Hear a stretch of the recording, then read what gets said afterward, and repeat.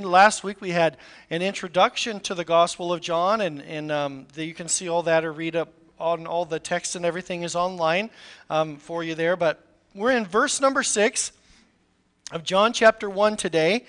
So I'm going to just read a little bit. And John the Apostle, I'm going to refer to two people today, and it might get kind of confusing because they're both named John. One is John the Apostle, the Gospel of John, 1st, 2nd, 3rd John, and Revelation, the author, and then John the Baptist, JTA and JTB. So JTB was the pre-runner to Christ. John the Baptist, of course, the youngest among the disciples, and we'll refer to him as John the Apostle. But anyway, he is writing here, John the Apostle, in John chapter 1 and verse 6, "There was a man sent from God whose name was John. He came as a witness to bear witness about the light." Now, John the Apostle is introducing John the Baptist, okay? He's not Baptist by denomination or affiliation, He's just called John the Baptizer, or because he baptized people. That's where he gets that name. He came as a witness to witness about the light, not that all might believe through him. He was not the light, but came to bear witness about the light. So John the Apostle introduces this man sent from God. And when John the Baptist, he introduces him, he wasn't just speaking empty words. God has a real purpose for John the Baptist and all that he does. And John the Apostle includes John the Baptist's history here because of the message that John the Baptist brought. And we're going to take a look at the message of John the Baptist because it still has relevance for us today. John the Baptist brought to bear some tremendous things through his life. But anyway, he paved the way for Jesus, just as what he preached about helps us in our witness as we talk to people about the Lord as well. Because the church and a church service isn't only a good place for someone maybe to become introduced to Jesus. 70% of people that come to church do so because of a personal connection you had with them.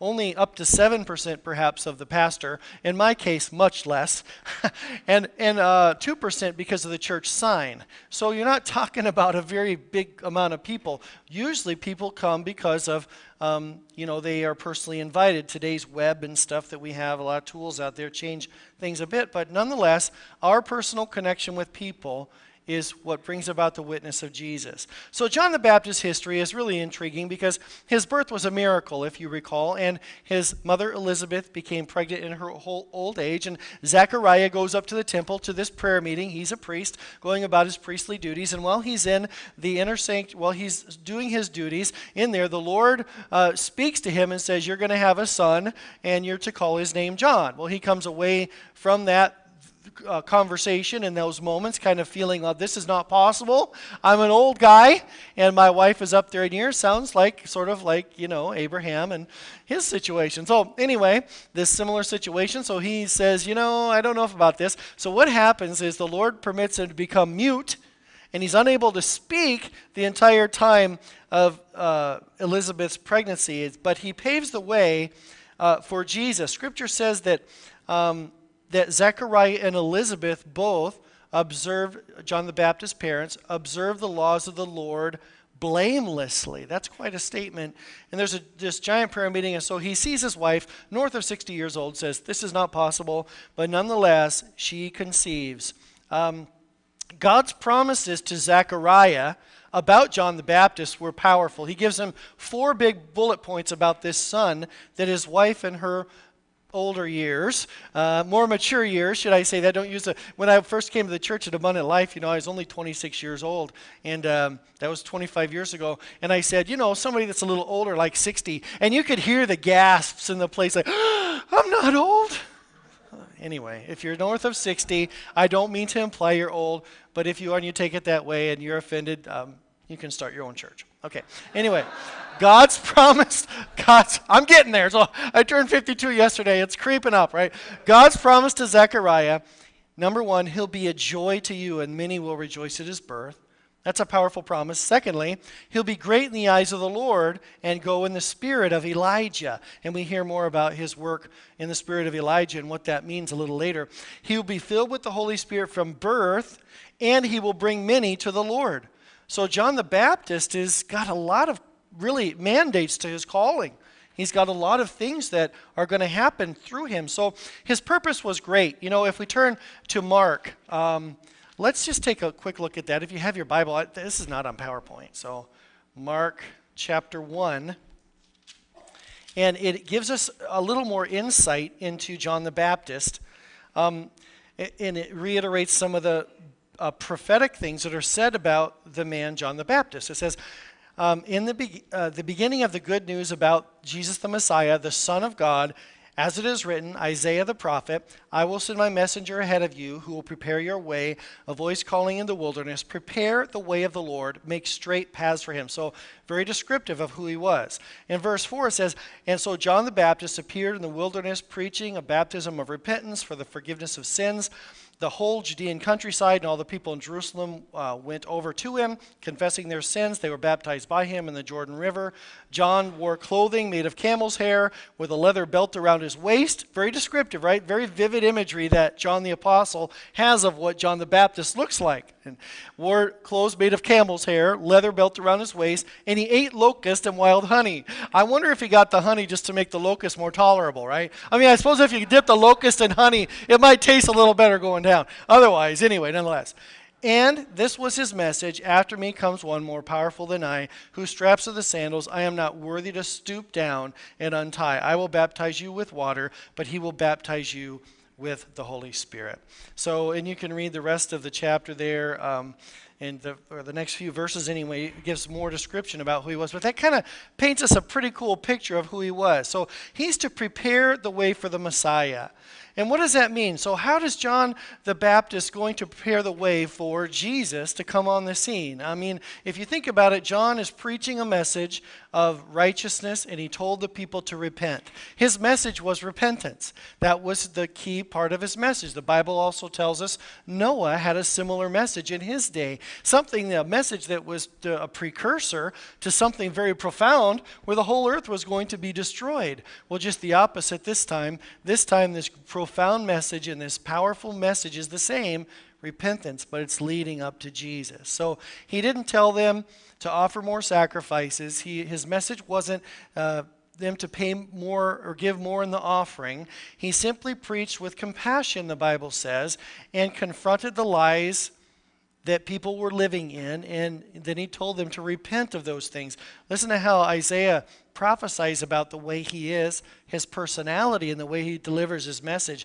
It says, comfort, comfort my people, says your God. Speak tenderly to Jerusalem, and proclaim to her, her heart's service has been completed, that her sin has been paid for, and that she has received from the Lord double for her sins. In verse 3, a voice of the one calling in the desert, prepare a way for the Lord, make straight in the wilderness a highway for our God. So John's message of repentance is very important. How is the message of repentance leading the way to Jesus? Because genuine repentance means to retreat from one direction and go to another. In the Old Testament, it's used a few ways. We find in 1 Kings 8:47, a word is called bethink. And the word bethink means to return to a starting point or to rethink your situation. We find Jesus using the word repent when preaching, when he says, repent and believe the good news. So repentance here, it literally means to think differently. Repentance is to change your mind about the way you think. And there's a lot of thinking that the world has on display for us today, right? And there's endless YouTube channels. There's ways to get connected to all kinds of ways of thought in our world. But repentance means literally to change the way you're thinking about something, to turn about face in your thought patterns and to go a different direction, to turn away from. Some things about repentance that are really important that we find principally in Scripture. I got two of them here. Number one, your repentance requires change. When we repent, we know that salvation is believing in Jesus, right? You know that that is true. Scripture says that we're saved by believing in Jesus. That's the essence of the gospel. And it sounds simple enough, yet believing in something true that you've never realized before requires you to give up the way and the things you were thinking before. We can't think one way all of a sudden and continue thinking the other way. thinking and believing in Jesus is counter-thinking the ways of the world and the ways of sin. I remember thinking is powerful. I mean, if we believe a lie long enough, it takes some separation to do so. That's why more people come to Christ earlier in life than later, because the older we get, the more stinking thinking we have going on. And it's easy to believe something. As a kid, my dad told me a story. It was just a silly story. He was playing with me, but I didn't know. In fact, I didn't I didn't know it was the truth because I trust my dad to be so infallible. I went to school and told everybody this great truth, and this is the story. He said there was a guy, we were talking about it being so cold and outside because we lived in Michigan. And he said, well, there was a farmer, and he had this farm, and he had these cows in the field. And it got so hot one summer that the corn started popping. And because the corn was popping everywhere, that the cows thought it was snowing, and they laid down and froze to death. Now you imagine a third grader going to his class, and for a show and tell or story time, he tells this story. It did not work well for me. And I went home and told Dad that my teacher said that's not true. And this was back in the day when the metric system was sin, and we were going to hell if we believed in it. But anyway, it was like he said, no, I was playing with you. It was a story. I was just funning with you. I said, okay, like the time you told me to eat a spoonful of mustard. That was really great, Dad. I appreciate it. I love my dad. Anyway. But thinking about something that we believe is true as a child, and the childlike example, can grow into adulthood. There are lots of strange things we think. But repentance isn't about faith. God, I repent of my addiction. I'm going to think about you. God, I repent of my lustful thoughts, or I repent of my drunkenness. I am going to turn to you. Salvation isn't just for that one moment, friend. We say, Jesus, I believe in you. Salvation is for those moments. If we confess our sins, he is faithful and just to remember them forever and hold them against us. That's not right, is it? To forgive us our sins. The second thing, the power of repentance is freedom. The power of repentance is freedom. Thinking is really important. We change our thinking, and changing thinking is really important, but repentance brings freedom. It's impossible to play a game if we don't know what the rules are. And living in my sin or with my sin, let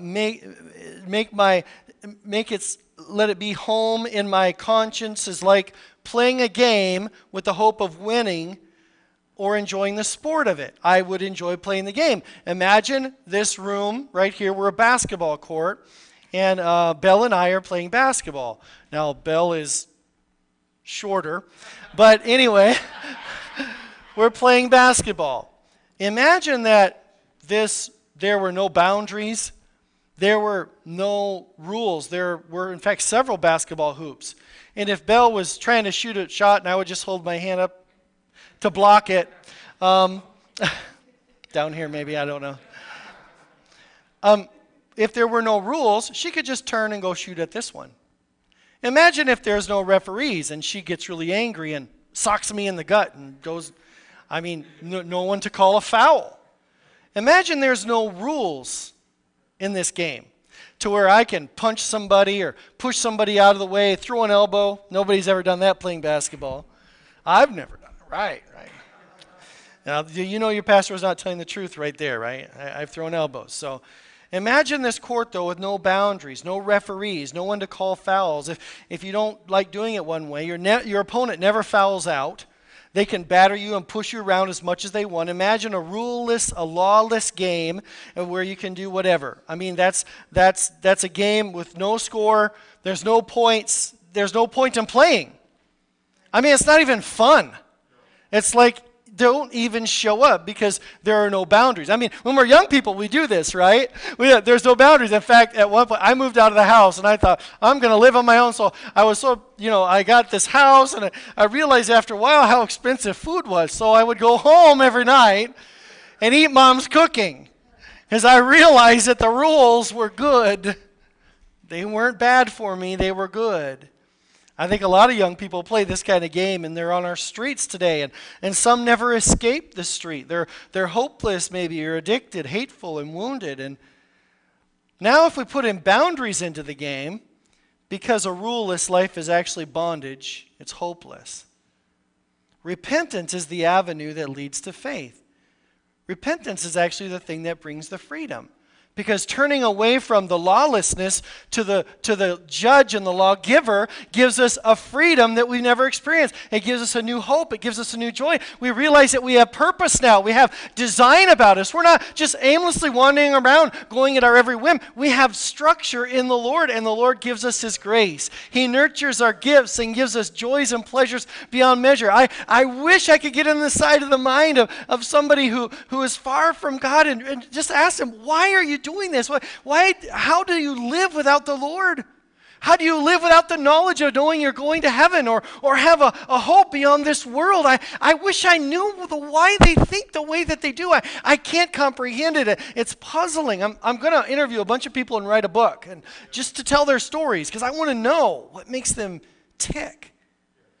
Turning to the Lord, the Bible says, Paul writes in Galatians 5:1, it is for freedom's sake that Christ has made us free. When coming to the Lord and we give Him all of our burdens and all of our lawlessness, and He comes in and He says, here's my peace. My law is joy. My burden is light. My yoke is easy. It's way different from what you've been doing. The power of this, friends, and I don't mean a one and only experience, rather the ongoing work in the life of every believer. Follow me here with this thinking. You will and I will sin. You will experience guilt. You will experience pressures from that sin.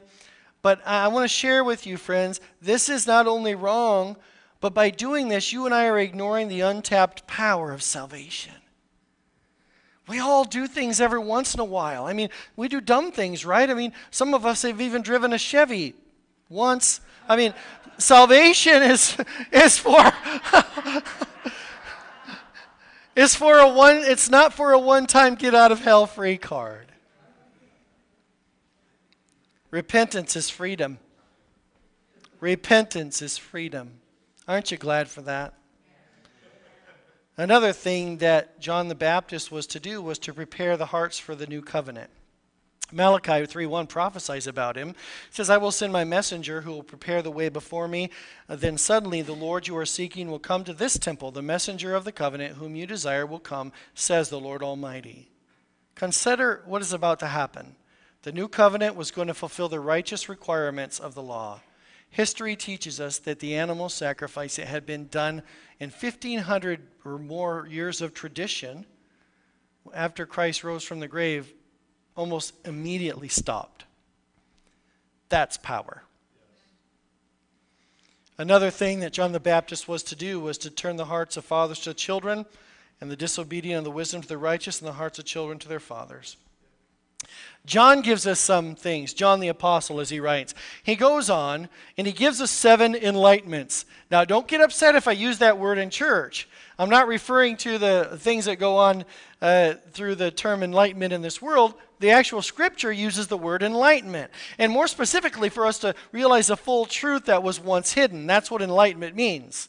I had a lot of hidden truths revealed to me when I was a boy, and a good way that I was reminded was through spanking.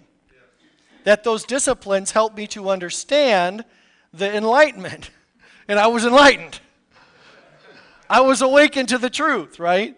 When you hear the word enlightenment, you might think, Buddhism, Hinduism, yoga, also transcendental meditation, or all these things are kind of religious systems hooked together. If you do yoga, I want to let you know it's just true. You can look at the source of where the information comes from. Or you might think back to the term enlightenment, to the late 17th, early 18th century, where the age of reason and science came in. Remember, the theory of evolution gained a little bit of traction. It was really only a little traction among some academia in the world at the time, and because it was thought such foolishness. But the ideas of humanism pertaining to this have been around forever. I mean, they've been around since the garden, right? It's not a new idea. But the ideas of humanism, right here in the term of enlightenment, is not what we're talking about.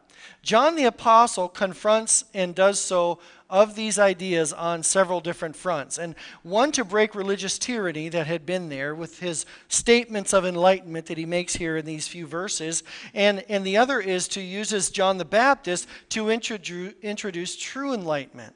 So John the Apostle gives you explanation of John the Baptist's purpose in all this. And John the Baptist was not the light, as John the Apostle puts it, but to bear witness to the light. Now, the light is important because light enlightens. And he uses this theme also in 1 John beautifully. If memorizing the first chapter of 1 John is a powerful thing for a Christian to have in their memorization arsenal, right? But we go to verse 9, and let's read in the text. I'm going to read all the way down to verse 18, John chapter 1. The true light, which enlightens, there's that word, everyone, was coming into the world.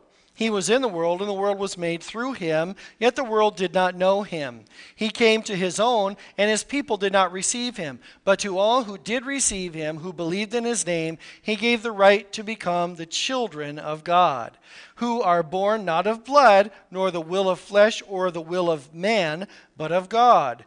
And the Word became flesh and dwelt among us, and we have seen his glory, glory as of the Son from the Father, full of grace and truth. John the Baptist, he's talking about here, bore witness about him and cried out, "This was he of whom I said, he who comes after me ranks before me, because he was before me."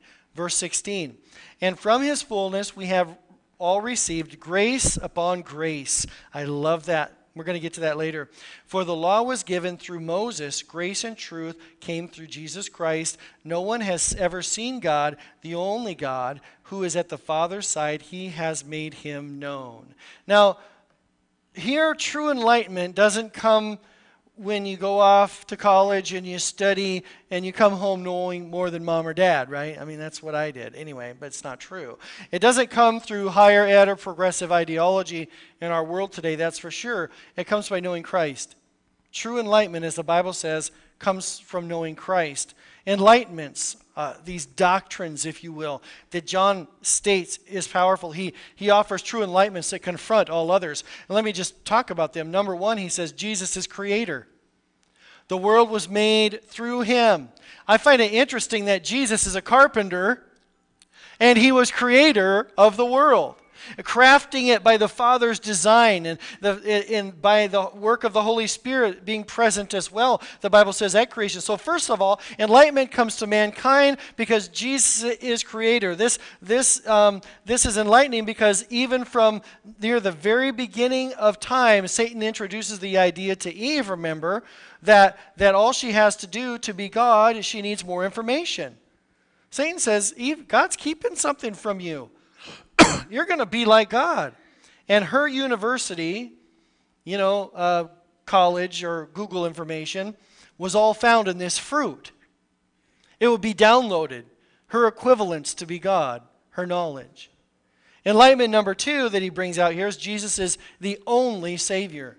There are not multiple paths to God. Now, before the information wasn't complete and the consequences were death, but God has compassion on man in spite of our best humanistic efforts and our ability to find freedom and purpose on our own. Sin destroys us, and we're naked, and we need a protector.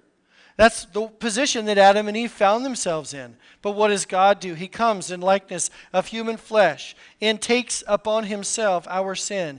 Jesus is the only Savior. There are not multiple gods. There are not multiple paths to God. He is the only way, the only truth, and the only life. True enlightenment comes through Jesus also in that he is the light. John the Apostle says here that the light came even though the world did not see the light. He came to his own. His own people didn't see that Jesus was the Messiah. So everyone, no matter where they're from, can be enlightened through Christ. He is the only Savior. The enlightenment number three that John says here is Jesus is God and has always existed.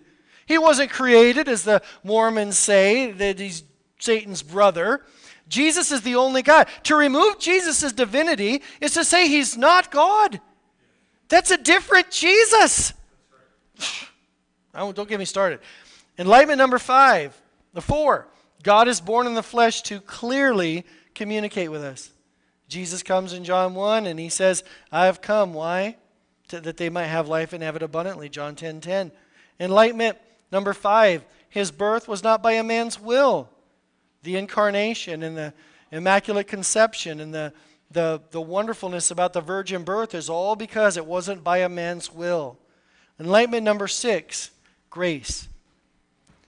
John 1:16, he says, and from his fullness we've all received grace upon grace. Grace upon grace. For the law was given through Moses, grace and truth came through Jesus. What a powerful statement. So God's grace isn't something to be earned or purchased, is it? God's grace isn't something to be good enough for or to buy. It's not something that we can grasp on our own. Scripture says that even our own best is not good enough. In other words, we are never on our own sufficient. It's a profound thought. Have you ever really considered, that nothing that you do, your very best deeds, all of your goodness, is not good enough to get you into heaven? That's what John is saying here. He's saying that grace is enough. Grace is the only thing. This is why grace is such good news, because this is something that God does. It's not something that we do. Jesus took our sin on himself so that by his sacrifice, the shedding of his blood, what do? We have our sins covered. Grace is grace alone, and grace is enough. Romans 11:6 says, but if it is by grace, it's no longer on the basis of works. Otherwise, grace would no longer be grace, he writes. Grace is enough. Grace is grace, and grace upon grace is what God has given. Jesus says that you need to count the cost before you follow him. If it's grace, why would Jesus say such a thing? Friends, because it's a matter of trading our old rotten life, John's message of repentance, and turning our thinking around to our healed life, the life that God has given to us. The reason that believers have so much more joy and hope and peace in this world is because we're following the only Savior. The world can manufacture saviors. There's pills that are saviors. There's personalities that are saviors. There's rock and pop stars that are saviors. There's athletes that are saviors. There's ways of thinking that are saviors. There's everything from kitty cats to millions of dollars that are saviors. But there's only one Savior. We can't experience real life while the old man has not been crucified. Repentance means turning to Jesus. He changes my thinking. He heals the way I think so that I have more joy, purpose, and peace. John the Apostle continues to describe to us John the Baptist. He takes that break, but then he comes back in verse 19, and he says, and this is the testimony of John, when the Jews sent priests and Levites from Jerusalem to ask him, who are you? He confessed and did not deny, but confessed, I am not the Christ. And they asked him, what then, are you Elijah? He said, I am not. Are you the prophet? And he answered, no. So they said to him, who are you? We need to give an answer to those who sent us. What do you say about yourself? He said, this is John the Baptist, I am the voice of the one crying out in the wilderness, make straight the way of the Lord, as the prophet Isaiah said. Now they had been sent from the Pharisees. They asked him, then why are you baptizing if you are neither the Christ or Elijah nor prophet? John answered them. Now remember earlier, John the Apostle said he came in the spirit of Elijah. John answered them, I baptize with water, but among you stands one whom you do not know, even one who comes after me, the strap of whose sandals I am not worthy to untie. These things took place in Bethany across the Jordan where John was baptizing. Again, John the Apostle spends more time giving us the account of John the Baptist. And why does he do that? The question is why. So here's this guy, camel's hair, leather belt, eating, bugs and honey. It's just an astounding image that we get. John the Apostle does this because John the Baptist enlightens us more. He said, I'm not Elijah, one of the Old Testament prophets. He was before me, Jesus was, even though he was born physically after me. So again, the power of John the Apostle writing here is about to be revealed in one big event.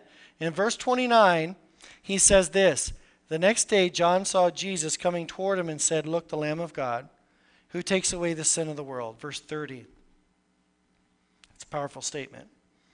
"This is the one I meant when I said, a man who comes after me has surpassed me because he was before me.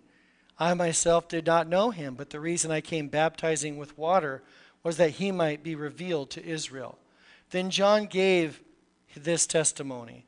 John the Baptist. This is John telling what John the Baptist is about to do or saw. "I saw the Spirit coming down from heaven as a dove and remain on him. I would have not known him except the one who sent me to baptize with water told me, the man whom you see the Spirit come down and remain on is the one who will baptize you with the Holy Spirit. I have seen and I have testified that this is the Son of God." Enlightenment number 7. Jesus is the Lamb of God. Jesus is the Lamb. Now, I want us to consider this statement. This is the last point today. This statement is a powerful representation for the Jews because they understood the message of a lamb. The lamb meant a lot. The statement that Jesus is the Lamb of God is found in the New Testament 31 times, 29 of which are in John's writing. John the Apostle uses the terminology, the Lamb of God, to connect a Jewish culture and the rest of the world because they knew what the Lamb represented to the Jews, the sacrifice. He wrote it in such a way to where they would grab it. Why is this important? Because the spotless Lamb represented a covering, right, for sin. The lamb meant something to the people. God shed the first blood. He killed the first animals and took their skins. God is the ultimate fashion designer. He made the first clothes for people. And he covered their nakedness.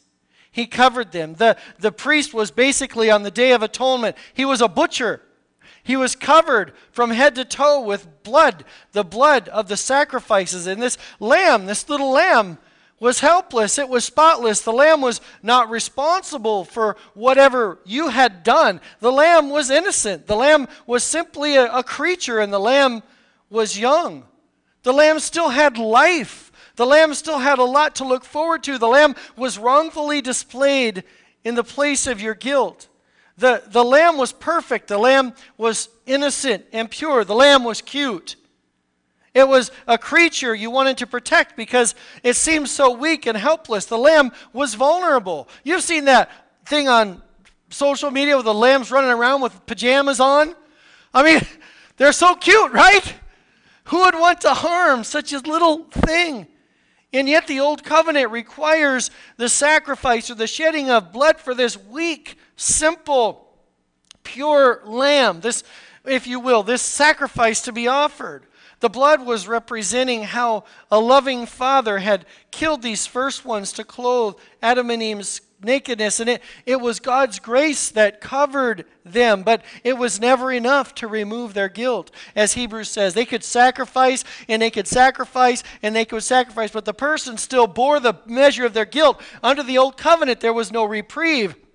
There was no continuing to suffer from the responsibility of your sin. There was no release of your burden of guilt because you had hurt someone or you had done something wrong or you had stolen or you had done some horrible thing or you said the thing you shouldn't or you pushed sin when you know you shouldn't have. These people had done things and all these things had happened and they bore the repercussion in their life for their addictions and the way that their thinking was. And they were constantly being drowned with their guilt, and they would come every year and they would bring these blood sacrifices. And the Bible says, and the writer of Hebrews in 9 and 10 says, this in no way was able to take away the guilt of the worshiper. They still had the guilt. They were just offering this in hope that they were following the pattern of the righteous requirements of the blood sacrifice of the lamb. It wasn't that. It was God's grace more that covered them.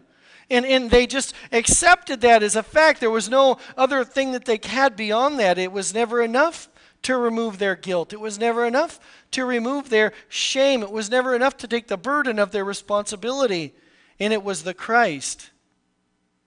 John puts Jesus of Nazareth, Yeshua, that John calls out and he says, behold, the Lamb of God who takes away the sin of the good ones, the world.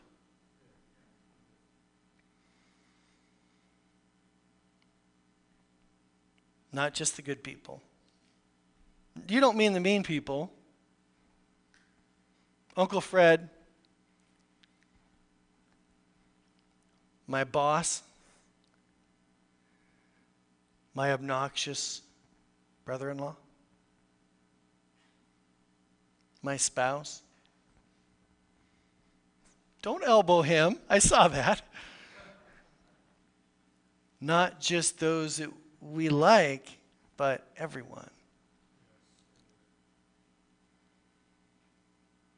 Surely you don't mean those people on TV that say they hate Christians or they hate people because of the color of their skin. Surely you don't mean the Lamb who takes away the sins of the whole world. You don't mean wicked people.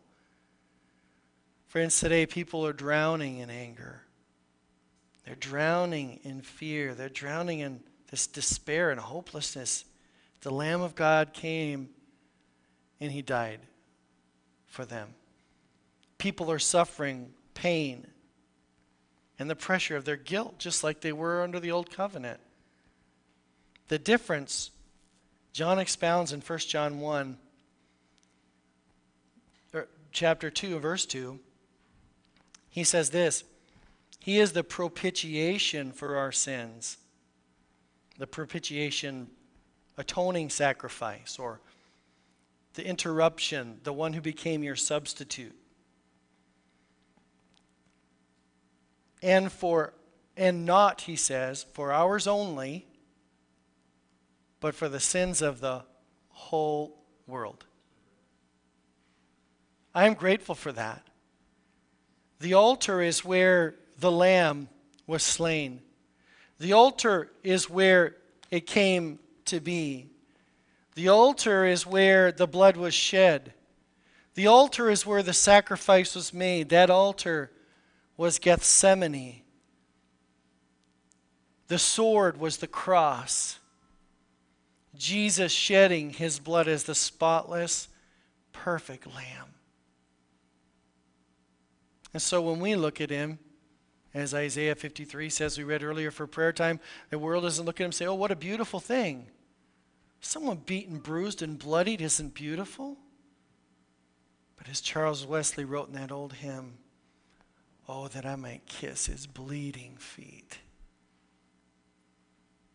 In other words, the beautiful shed blood of the Lamb of God. Our redemption, our salvation, our hope in the Lamb is still found at that altar.